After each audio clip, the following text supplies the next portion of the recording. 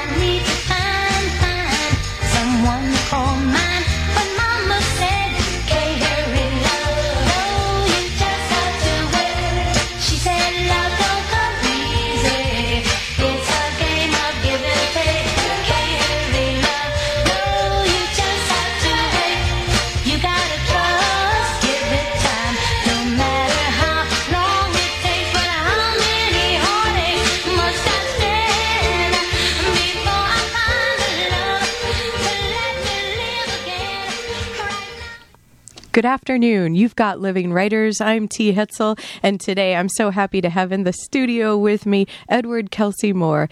Edward, welcome. Thank you. It's great to be here, T. Well, it's great to have you here. And I should say we're taping the show. It's the 4th of April, 2013. So now we've got the time capsule, right?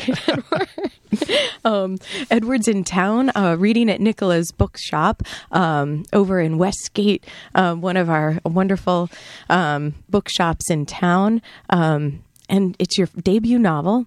It is. The Supremes at Earl's All You Can Eat. And before we go further, I'll read the short bio on the back to get things rolling. Edward Kelsey Moore lives and writes in Chicago, where he has enjoyed a long career as a cellist.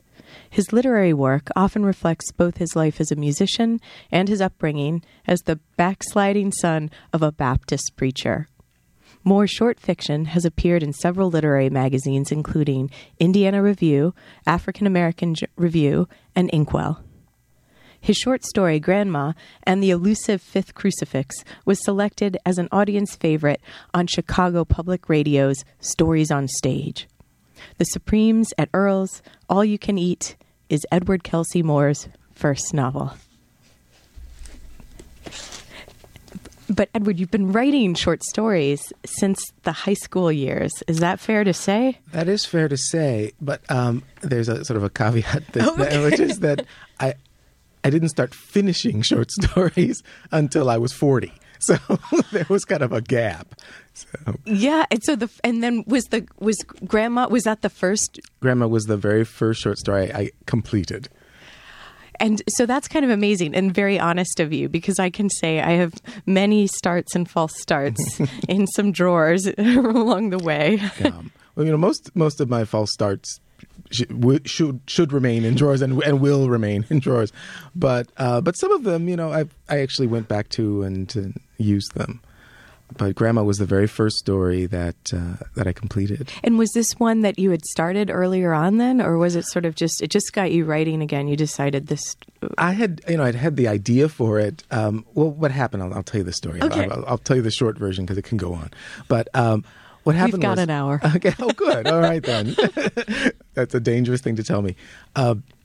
What happened was Chicago Public Radio had a short story contest every year, and that ran for a few years, and I would listen to the winners of the contests when they broadcast them on the series Stories on Stage, and I was a big fan of the show, and I told myself, okay, well, the next time this comes along, I'm going to enter it. And because I had decided when I turned 40 that, this was the time. I couldn't wait any longer to start finishing the stuff that I wrote. And so I made up my mind I was going to enter this contest. So the contest was advertised again one spring, and I began a story for the contest, and as had been my pattern for years, I did not finish it. But what happened was that a few months later, I was hired to play at a reception with a string quartet, and it happened that it was the reception for the winners of the contest. Oh, fate! Yeah, so WBEZ, has hired the string quartet, and I'm sitting there playing, and everyone is talking about how wonderful these stories were, and how and they were, I'm sure they were wonderful. I don't remember anymore. I have wiped that from my memory, but that's also very writerly. Who's the competition? Yes. I don't know.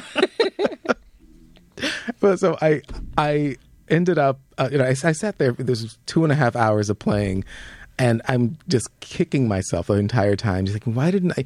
And it wasn't even that I thought I would win, but I was just furious that I didn't even try, And that was the thing. And I thought, okay, well, next year I will enter this thing, and I at least know that I put something in the envelope and put it in the mail, and that was the thing. And it was a huge victory for me at the time, just getting it in the mail. And that I thought, okay, well, this will get this out of my system. And then I won. And then some people, you just can't give them any encouragement. It's a bad idea. And one sits before me today. Well, yeah, and there you go. There you go. I'm so glad though, because then you went from writing. So you wrote the short story, and then did you start working with the novel form, or did you start? I wrote a collection of short stories, and several of them were published. But the collection has never been published as a whole. But publishers listening out there, hopefully Knopf, hopefully they won't.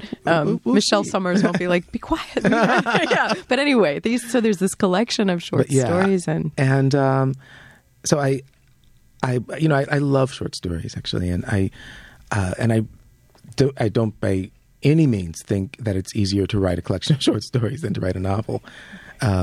And I know that, now that I've done both of those things. And in a lot of ways, for me, short story writing highlights what I think are, frankly, my problems as a writer. And so it's a bigger challenge for me, I think, to write, really, really solid short stories. And because you have to be so exact, and you have a little more breathing room, I think, with a novel. But anyway, I digress. So, no, not at all. No, this is great because with a novel, with that you can be more expansive, because you're moving through time here, and so you have that. Yes. It's harder maybe to do that in a short. I mean, you can do things in short. Yeah, at least for me, it was harder with short stories because of just the precision that you need to really write a good short story, and you have to just be on your toes in a way that I think you don't have to be quite as much with a novel. You can take a little side journey in a novel and indulge yourself a little bit. And you can't really do that. At least I can. Maybe other people can. Right. With a short story. And then in the novel, those side journeys or so maybe are even even maybe particular characters that might be absolutely. And the thing is, a lot of the writers I really love do that a lot, and so they do those little wanderings a bit, and I find that fascinating, and so I gave myself permission to do that, and I like the way it turned out. and yes, and so many people do because now, right? Because you're on the New York Times bestseller list. Yeah, and that's a lovely surprise. And you're going to London. Did I see that on your book tour as well? London next week, and then Germany right after that. So it'll be very exciting. So it's already translated into German. Then. Yes, it came out in German and Hebrew over the last month. Yeah. So you're going to have quite a shelf of all the Supremes at Earl's All You Can Eat, with all these different languages. I'm really looking forward to that. I got to say, that's another of the many things that I did not expect in this whole journey, and so I'm very excited about that. Well, later in the program, you'll be reading a short piece, so people will get a chance to hear it. And hopefully, listeners, you had a chance to see Edward when he was at Nicola's Bookshop, too, in town. Well, let's go back to the short story for a moment with that finishing. how did you actually get yourself to finish to finish that first one, like to actually complete it before you had a chance to put it in the envelope? Well, I really, I joke about that experience with, sitting there with the string quartet, but it really was a kind of a big deal for me at the time. It was extremely upsetting. I'm not a person who says he's going to do something and then doesn't do it. If I tell myself, okay, Ed, you're going to do this, it makes me. It's a quality I strongly dislike in others, and I dislike it even more if I do it, and because it becomes BS. At a certain point, you don't want to be a BSer, and you had 2.5 hours of actually and I had to 2.5 sit with it hours there, right? of telling myself that I Right. had given myself a little dose of BS months earlier by promising myself I was going to do something and not following through, and I really, really disliked that feeling. And so I thought about that on and off throughout the year. I thought, okay, well, next. But of course, I gave myself a full year to get back to a short story. Right. It But wasn't did you start it that next week then, Edward? Like, No. did you or try I to? waited until the next year. Oh, seriously? Yeah, I waited until the next year.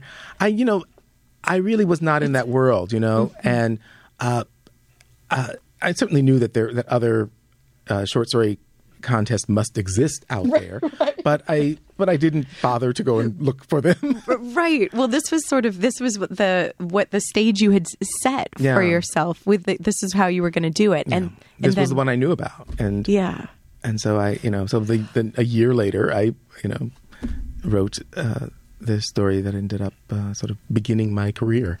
Well, and did you also read a lot during that time too, Yeah. or were you I've sort of always been absorbing short stories, yeah. like the form sort of? I've always been a reader. I think I saw in the acknowledgments that your mom gave you your library card. Is that right? This is what I was when I was a kid. My family, we didn't have a great deal of money, but my mother was a big reader, and so you go to the library if you don't have money.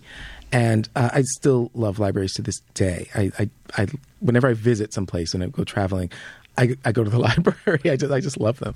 And so when I was a kid, I just remember we went to the library like a lot, and the very first memory of my life is in the Indianapolis Public Library.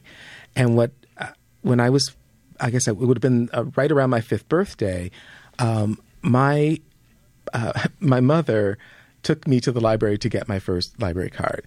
And there was so the thing, you had to be 5 years old to get your library card back then. And but what I didn't know was that there was a little sort of a hitch, and that you had to be able to write your name.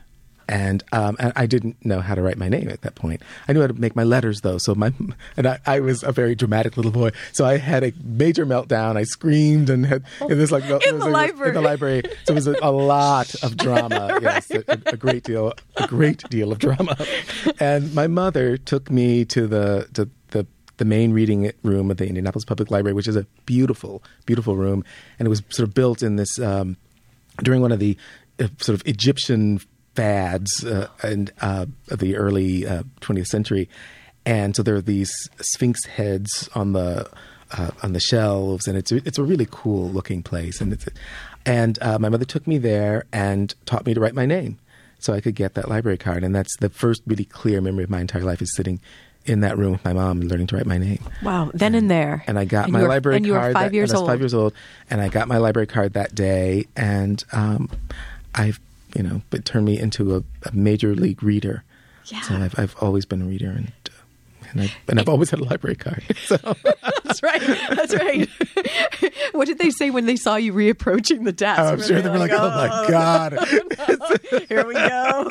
No. What a great moment, though, and that's something like I feel like you could do like a blurb, like a spot for like the public libraries of this country. You know, like that's a story. Hey, if I'm ever in a position that would matter to somebody, I would love to. The public libraries are such an important thing. It's my life would be totally different without libraries. I love it, and I wouldn't have been able to, certainly in the first 25 years of my life read most of the things I've read. And find them there, because sometimes that's how you don't know what you're looking for. Absolutely. For example, on Amazon, maybe. Yeah.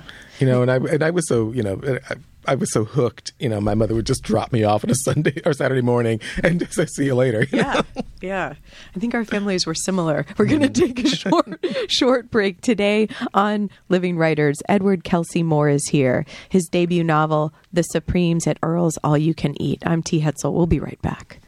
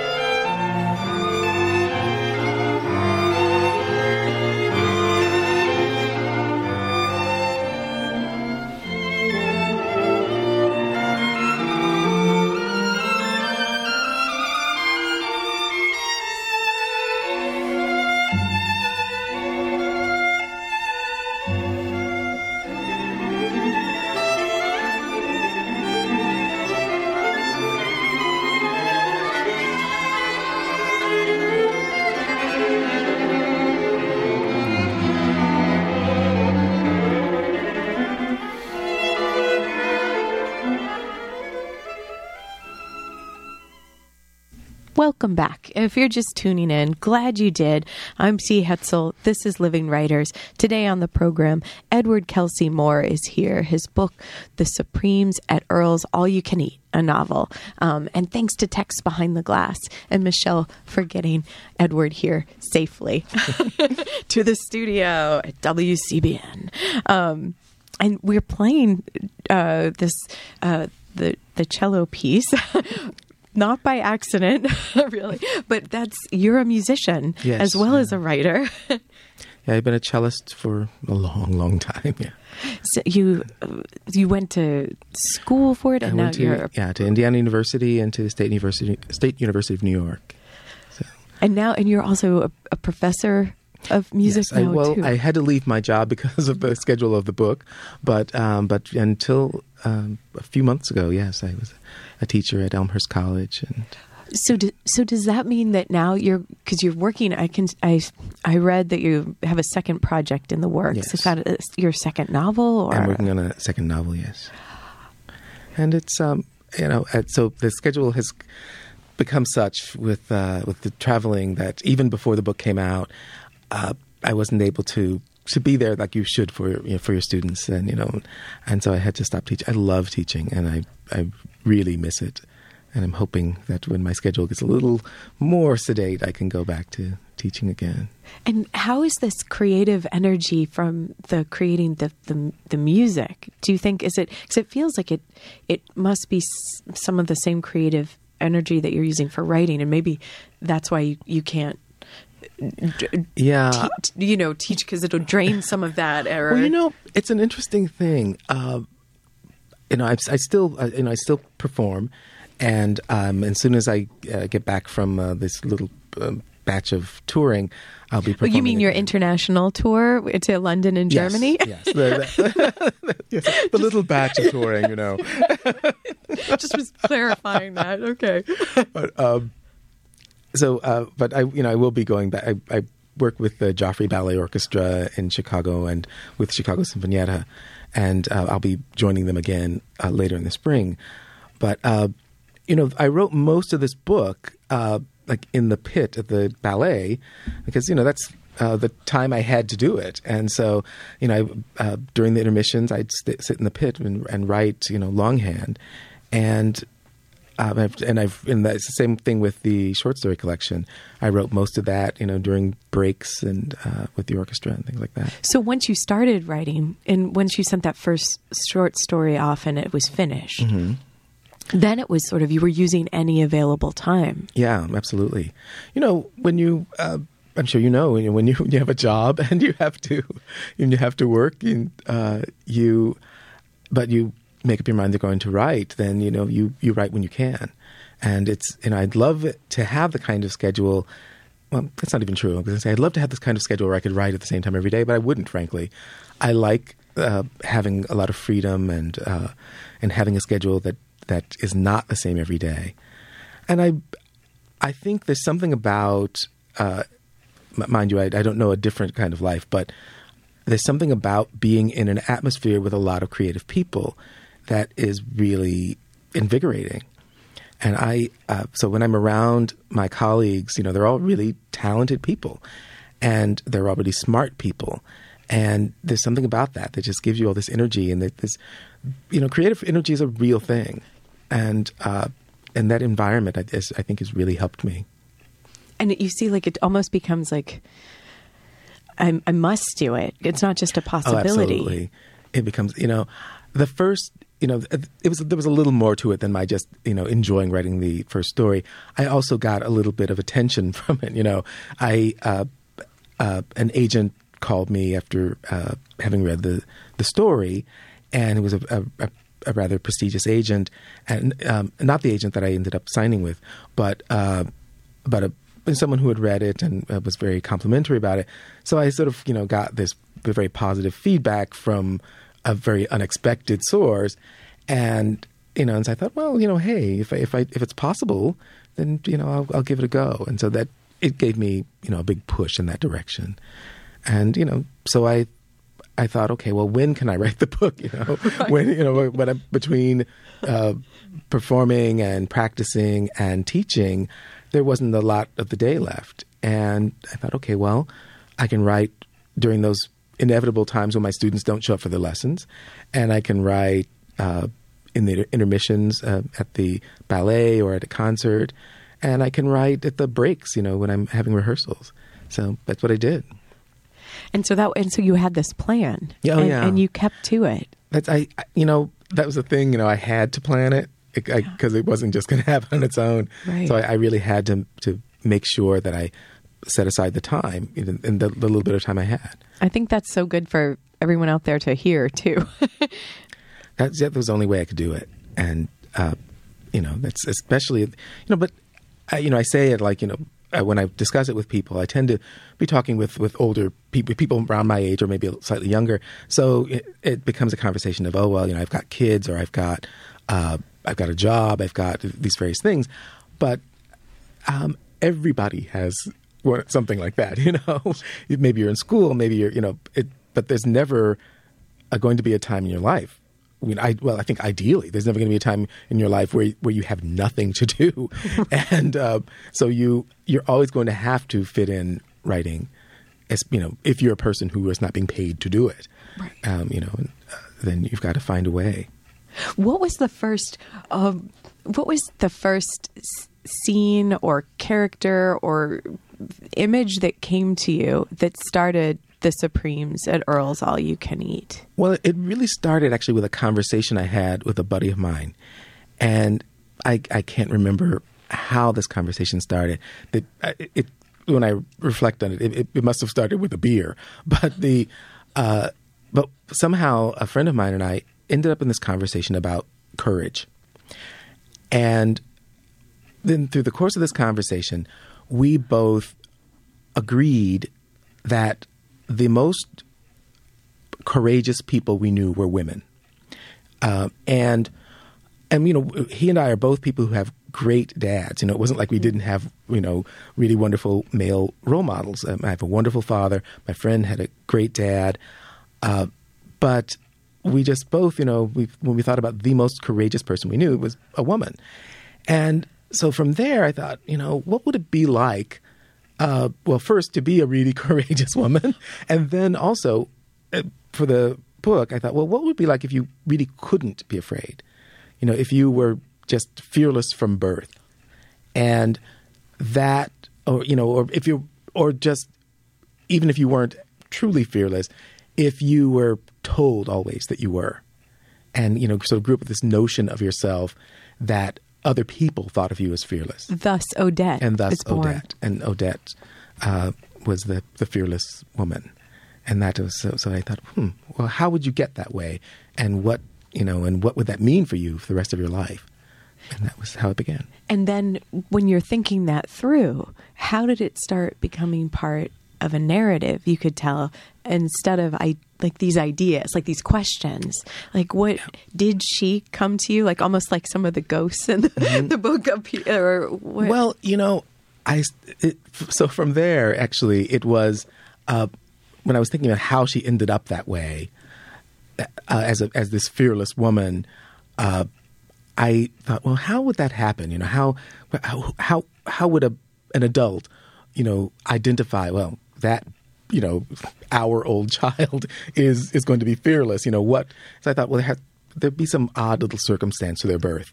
And then I thought about, oh, well, what might that be? And so I created a circumstance that, that might lead someone to give her, to ascribe that trait to her.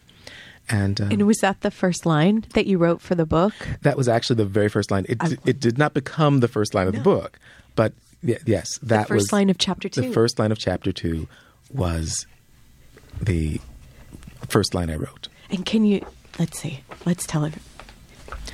The first line of chapter 2 is, I was born in a sycamore tree. And I wondered if that was the line that came to you. That was the line. It has that force to it and vision. Yeah, and for most of the process of writing, it was the first line of the book. And then the first chapter, sneaked in later. How did it sneak in? How? Well, I wanted to introduce Odette's mother before, and I wanted to place it actually I wanted the novel to be essentially over the course of 1 year of Odette's life and the life of her 2 best friends. And so I wanted not to begin in 1950 when she's born, but to begin on an evening, or actually an early morning, in the year 2005. And starting with what seems like a hot flash, that's key as well. Yes. For the scope of the year of the story. Well, let's take a short break, and then when we come back, would you mind reading for us, Edward? I'd love to. Okay. You're listening to Living Writers. Today on the program, Edward Kelsey Moore is here. The Supremes at Earl's All You Can Eat, a novel. We'll be right back.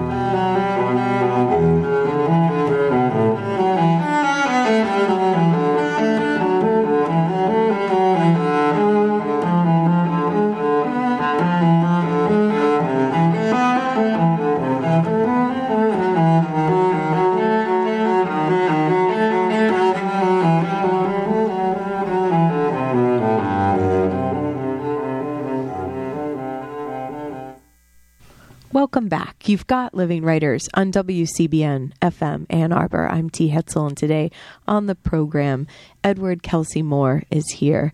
The Supremes at Earl's, All You Can Eat, a novel. So now we're going to hear some of it. What do we need to know, Edward, for the part that you're reading to us? This part of the book is told from Odette's point of view, in first person, and Odette is telling the story of how she ended up being known as the fearless girl.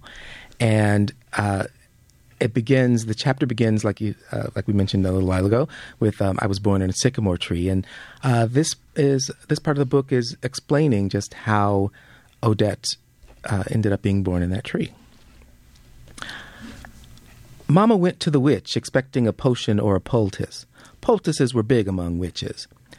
But what she got instead were instructions.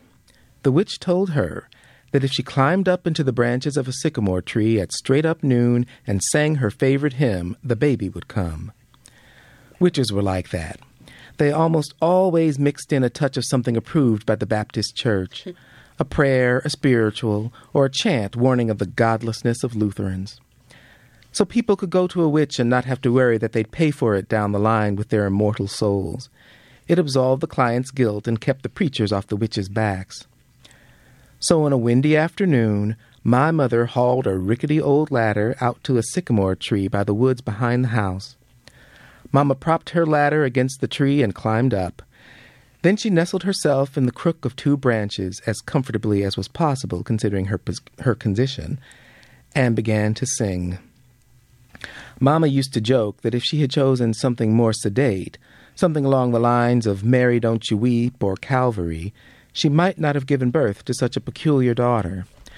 But she dug her teeth into Jesus as a rock and swayed and kicked her feet with that good gospel spirit until she knocked over the ladder and couldn't get back down. I was born at 1 o'clock and spent the rest of the afternoon in the sycamore tree until my father rescued us when he got home from his shop at 6. They named me Odette Breeze Jackson in honor of my being born in the open air. As it often happened when a child was born under unusual circumstances, old folks who claimed that they'd been schooled in the wisdom of the ancestors felt called upon to use the occasion to issue dire warnings. My grandma led the chorus in forecasting a dreary future for me. The way she explained it, if a baby was born off the ground, that child was born without its first natural fear, the fear of falling. That set off a horrible chain reaction, resulting in the child's being cursed with a life of fearlessness.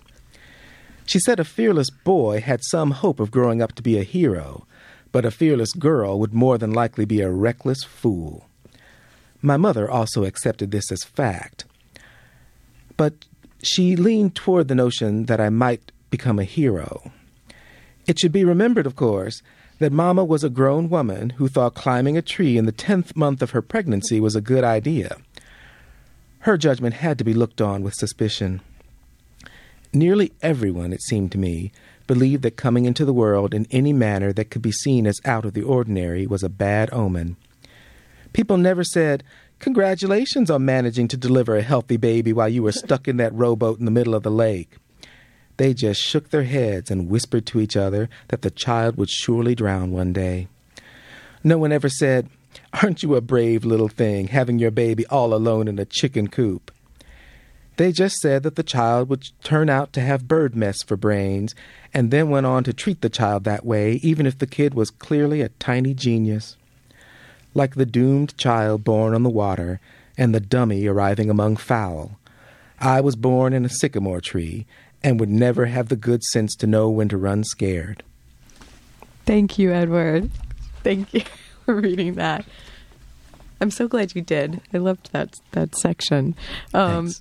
There's so many moments where your voice, the writer, some of like the commentary that gets in there, like I had to turn away from the mic so I wasn't laughing over the mic, but sort of this moment where you're commenting on how well the mom believed it, but she didn't. She had the sense to go up. She also went up the tree to begin with. So there's just these great and that's not unusual. That's something that's part of the piece. It's sort of the rhythm of how the language is working within the storytelling. Absolutely. Is that? I guess is that. So it seems it's obviously a conscious decision. Is that the way you tell stories, or is that? Yes.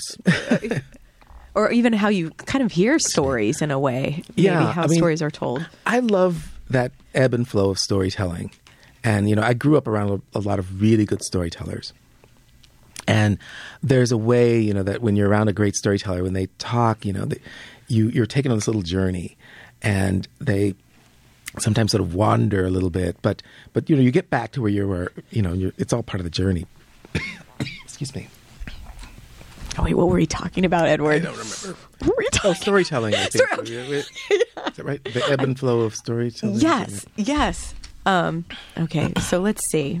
How can we get back to that? Well, maybe, what are Edward, what are some of the favorite stories you remember actually hearing that made you think about, maybe want to be a storyteller? When I was a kid, I had a great aunt. And actually the first story, the Grandma and the Elusive Fifth. It's hard to say. Grandma and the Elusive Fifth Crucifix was actually based on an experience that I'd had with my great aunt, and I was quite close to her when I was a kid, and she and I hung out a lot, and she was a really wonderful old lady, and she loved going to funerals, and she was one of those old ladies that found funerals really entertaining. And so she would go to funerals of people she just barely knew, and she would really judge them harshly afterwards. So she would like the funerals, not the people who passed on, right? Yeah, the funerals. So it was really more judgment of the families, because they'd thrown this awful funeral, but she was just very upset if someone didn't do the funeral properly. Well, she was a bit of a connoisseur at this point. Absolutely. She was an absolute connoisseur. And so she would, you would hear from her. She'd put on a wonderful outfit and a giant hat and go to a funeral. And she would come back and she would just, she'd go, oh my goodness, that was just shameful. And she would...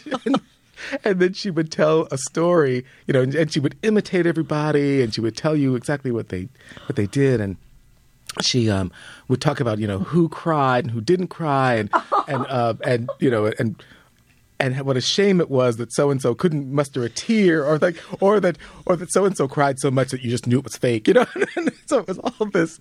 She was a delightful person, but but if you didn't do right at the funeral, you were going to be harshly judged by her.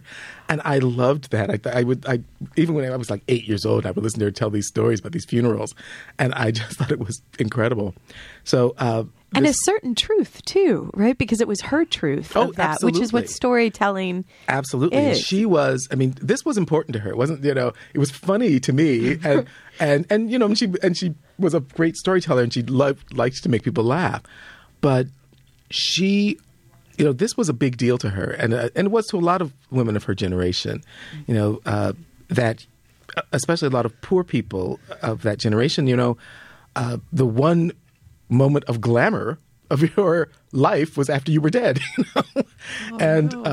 so it was a big deal that was done properly, and so she talked about that a lot, and so the story, the first short story I completed. Grandma and the Elusive Fifth Crucifix was about a grandson who spends time with his grandmother, and she goes to these funerals, and she actually has a system of rating them from 1 to 5 crucifixes. And so that was the first story. I'll have to read this story. It's a fun story. It's a funny story. And this was based on your great aunt. And that was based on my great aunt. So you were able to hear? Were you able to sort of capture her voice for the dialogue? Yes, yeah. So that a lot of it was very much based on her, and certainly the way that she told stories. I spent a lot of time with her, and my mother's mother had passed away. She was one of her sisters, and so she was really the only grandmother I knew, and she was a real presence in my life. She lived next door to us for many years. That's so lucky. And then lived in our home for quite a while. So she was a really fascinating person, and the way that she told stories was a huge influence on me. And I certainly hear her voice in The Supremes also. That way of telling a story. She taught me how to tell stories. And so I think I still very much tell stories in the style that she taught me to. And it sounds like she was one of the strong women, the courageous women. Absolutely. She was a tough broad, And that, there's a way that, especially, she was from a farm, and these are people who, when you think about, she was born, I guess, in the right around the turn of the century, around 1900, and lived well into into her 90s. So when you think about the kind of life that encompasses the changes in the world, you have to be tough to survive that kind of thing. If you're poor black woman from Kentucky, it's going to see a lot in that period of time. And she did, and she had this incredible life, and she loved to tell the story of it, and it was a real inspiration to me, and again continues to be. And it seems like she also kept her sense of humor, because Absolutely. There's so But I think I really believe that when people if someone really survives something, and comes out the other side, intact, they tend to have a sense of humor. I think if you can, get through something and perhaps come out worse for it and come out truly damaged, if you don't have a sense of humor about it, I think. But I think if you really survive something and come out of it, okay, you have to, at some point, get a grip on the comedy of it. Right. At least that's been my experience. At least. And it feels like the experience that you've infused into the Supremes at Earl's All You Can Eat. Yes, absolutely. Because you're going from you're not shying away from telling the story of what you have to survive. Yeah. But I think that's, there's a lot of sort of flights of fancy in this book, but a lot of it is very much about real life, about the things that people face in real life. You falling in and out of love, having dealing with illness, dealing with death of the people we love. But a lot of that stuff is, when you're trying to process it. I know, for me, when I try to deal with the difficult things of my life, I deal with them with a lot of humor, and that tends to be where I go. And it's so much a part of who I am that I'm usually thinking, this is really awful right now, but in mid-June, I'm going to find this hilarious, And, this is going to get me through the next 6 months, the comedy of this moment. I'm going to be able to laugh at this one of these days because it's funny. If I weren't me and weren't living this, I might be able to find part of this funny. So that's interesting because it's almost like you are able to have this this separate experience, which I'm wondering isn't a reason why you use ghosts, like the role of ghosts in the Supremes. Yeah, well, that's part of it. There's also, these people have known each other for so long. And there's that way that a lot of times when we are talking to close friends that we're also sort of re-experiencing these moments that we've had with them, over, 20, 30, 40 years. And I thought of that, with these ghosts, I really felt that there were more sort of reminders of this past that is always with the characters. And there, that dinner you have with your friend today, if it's an old friend, it's also about the dinner you had in 1984, And for me, the ghosts are really much more about this reminder that the past is really alive for people who've known each other and cared for each other for a long, long time. And sort of those type of friends, those friends they remind you of who you are. Absolutely. Often, even if you've forgotten in some way. Absolutely, even if you don't want to remember. Those two. Yeah. What about Eleanor Roosevelt, though? Or should we take a short break and hear about? Okay, and maybe we'll hear about. We'll see. You're listening to Living Writers. I'm T. Hetzel. Today on the program, Edward Kelsey Moore is here. The Supremes at Earl's All You Can Eat, a novel, is the book on the table. We'll be right back.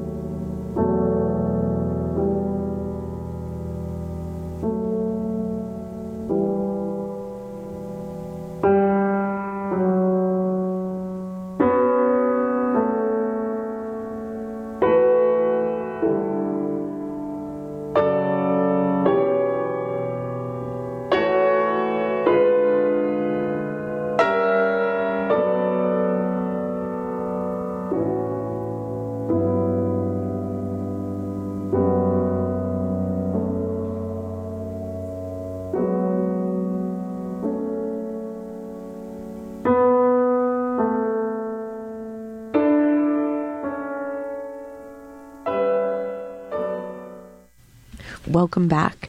You've got living writers today on the program. Edward Kelsey Moore is here. The Supremes at Earl's All You Can Eat, a novel. So we were just talking about ghosts and Eleanor Roosevelt. And isn't she the first ghost that we know of, I think, as a reader, that makes an appearance because it's the first ghost Odette's mom sees? Yes. She's the first ghost.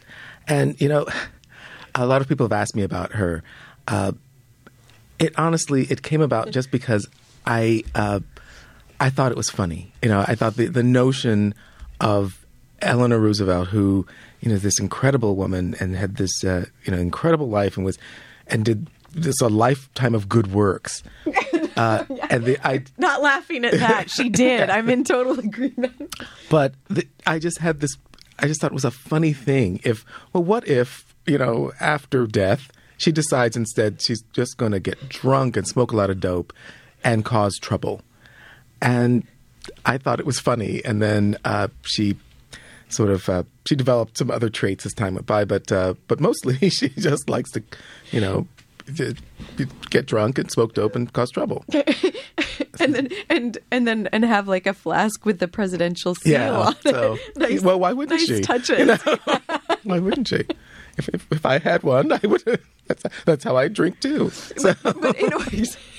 But in a way, it's interesting that's the one that Odette's mom sees, that she comes in and is like she's the first ghost that Odette's mother sees. Because there's something, because it's hilarious and unexpected.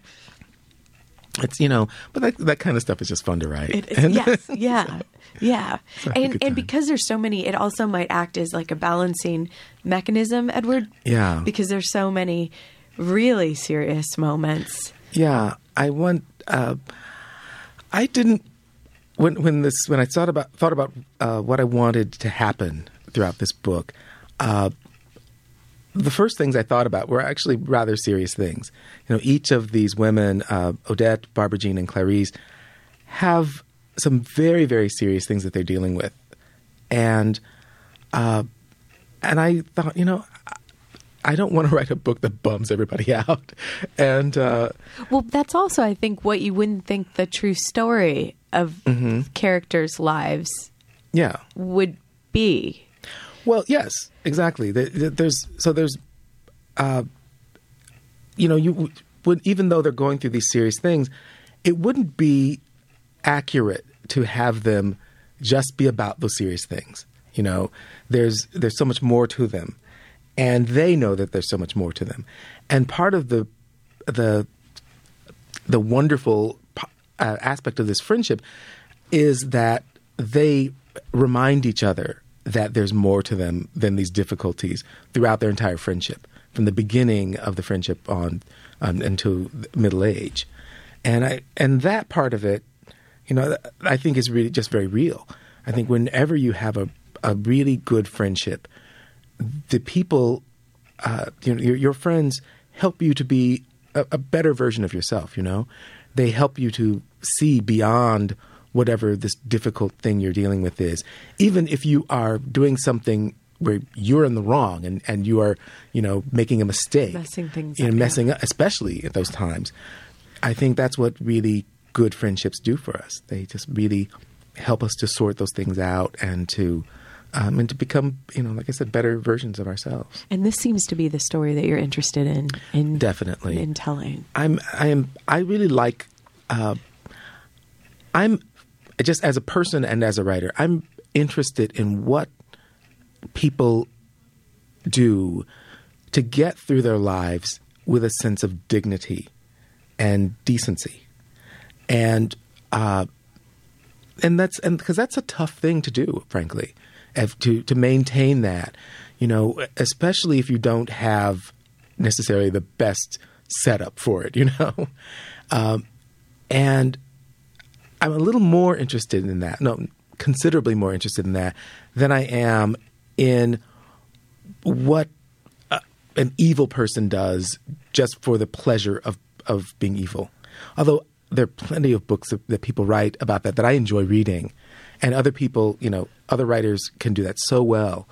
But but for me, in what I want to bring out into the world is something about, what is it that makes somebody survive this life and survive it in a way that they can live with, whether it's the way that I would want to do or not. That is interesting to me. It's more interesting to me than just what it takes to be a jerk. And I'm trying to avoid other words when I say that, but Thanks. But Because the FCC. yeah, I have to take a pause. Jerk. Yes, that's the word I mean.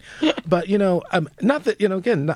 There are plenty of books that I love reading that are about awful people, and there are some quite unpleasant people in my novel, but they don't interest me, frankly, as much as the people who are really trying to do something with their lives and for the people they love, and that's more interesting to me, frankly. When you were starting to imagine this story, did you already have a sense of some of the troubles, or did you realize? Because I would imagine that as the characters were developing, then was it hard then to complicate their lives, or do that to them, have them go through this, or the troubles came first, fortunately, because really, I came to really like them. Yes. And it would have been harder if I'd written instead, if I'd begun with the friendship and with the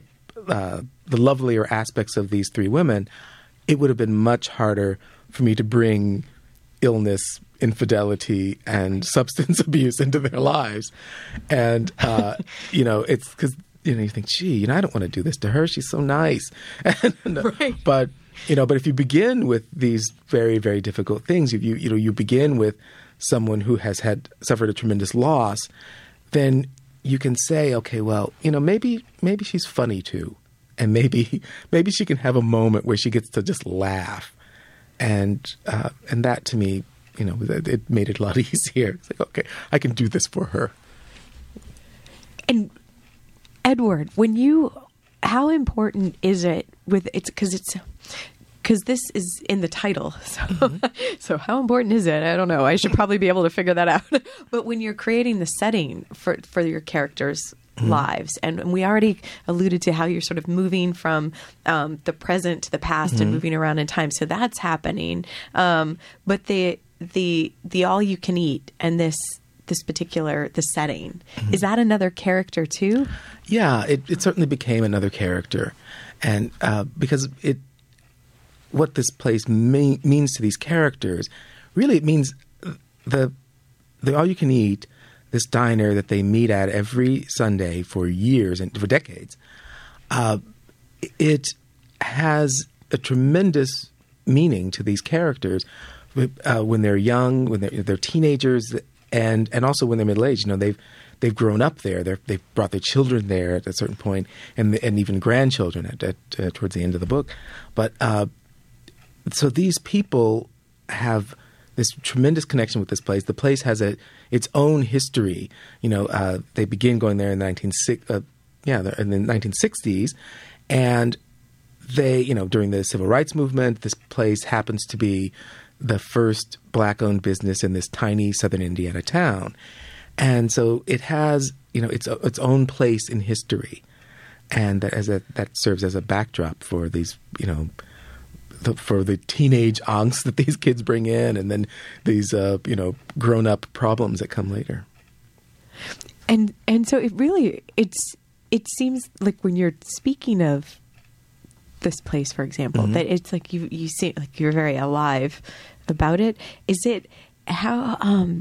Do you have a place like that as well, Edward? Like, is it something like, or or is this from the imagined world, or is it like that blending that often happens? It's a sort of a blending of things. There were places that I remember going to with my parents after church when I was a kid. We would go to a little buffet, and we would see a lot of people from church and wave at them across the room. And so I had that in my mind, but I wasn't from a small town.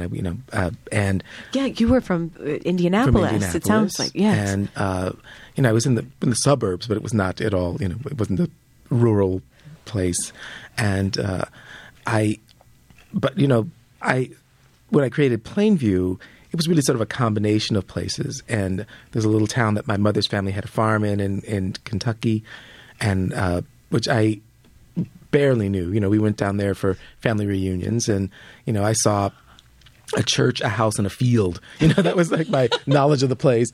And anything else about the town, was all what I imagined. That's it. But that was enough, because then it became the imagined place. Oh, absolutely. Yeah. So that, I imagined this, this little place that in hills.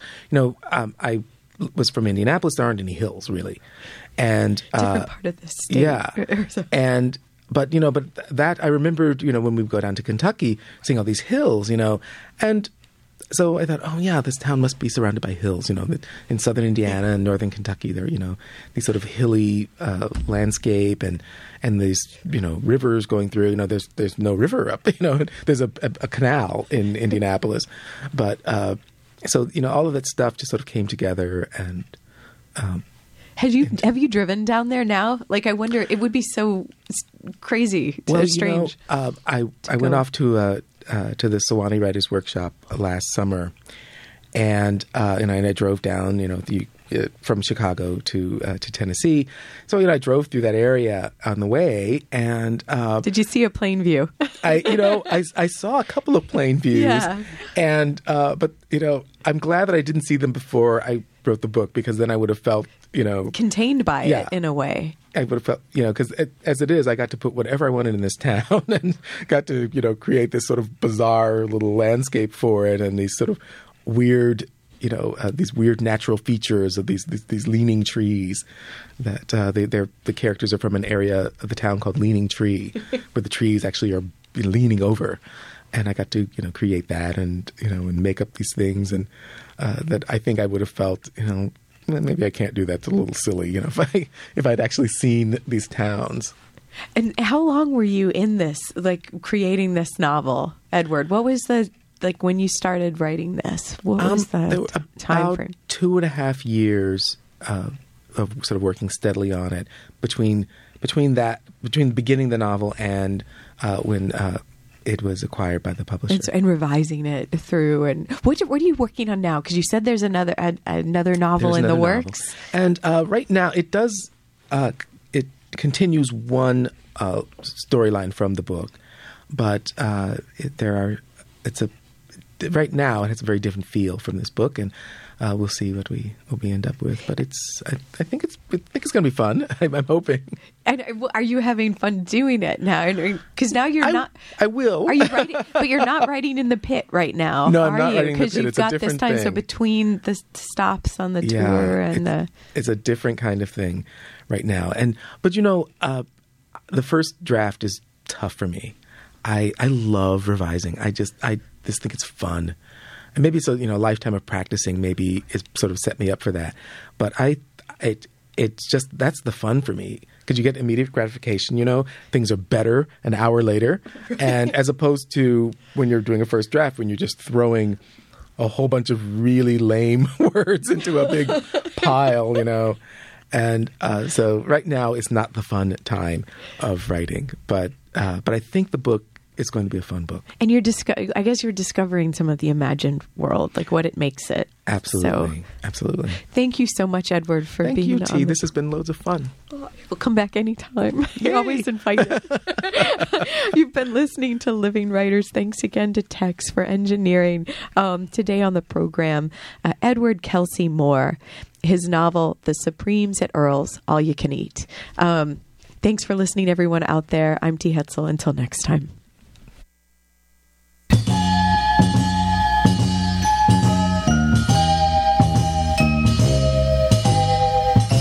You've given me a true love, and every day I thank you, love, for a feeling that's so new, so inviting, so exciting. Whenever you're near, I hear a symphony.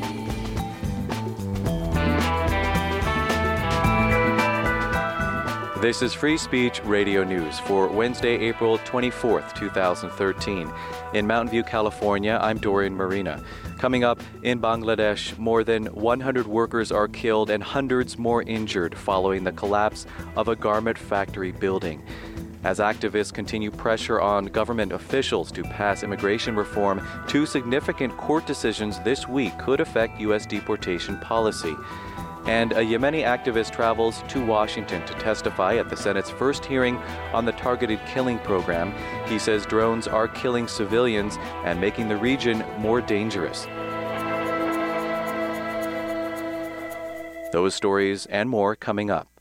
I'm Jess Burns with headlines for FSRN. As Pakistan's caretaker government prepares national elections, violence aimed at secular left-wing candidates and election workers has increased. The past 36 hours has seen 8 elections-related bombings. The Taliban is suspected to be behind the attacks. FSRN's Gabe Matthews reports from Pakistan. Soon after Pakistan's caregiver government announced it would conduct free and fair elections, Taliban militants issued warnings to 3 left-wing parties. Over the past 2 days, violence against campaign workers has increased. There have been 8 bomb blasts in 3 provinces.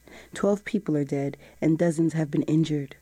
Ghulam Bilur, a ministerial candidate running as a member of the left-wing Awami National Party, lost one of his brothers in a Taliban bomb attack in December. Bilur escaped that attack, but today his election workers were once again targeted. I am not afraid of the attacks and killings. I am deeply grieved for the young dead people and my security guard. I openly tell Taliban militants to kill me if you think that will allow you to win power and bring Sharia law. But I beg you to forgive the young people and stop killing these innocent youth. Elections are scheduled for May 11th. I'm Shauna Ray, reading for Gabe Matthews in Peshawar. The trial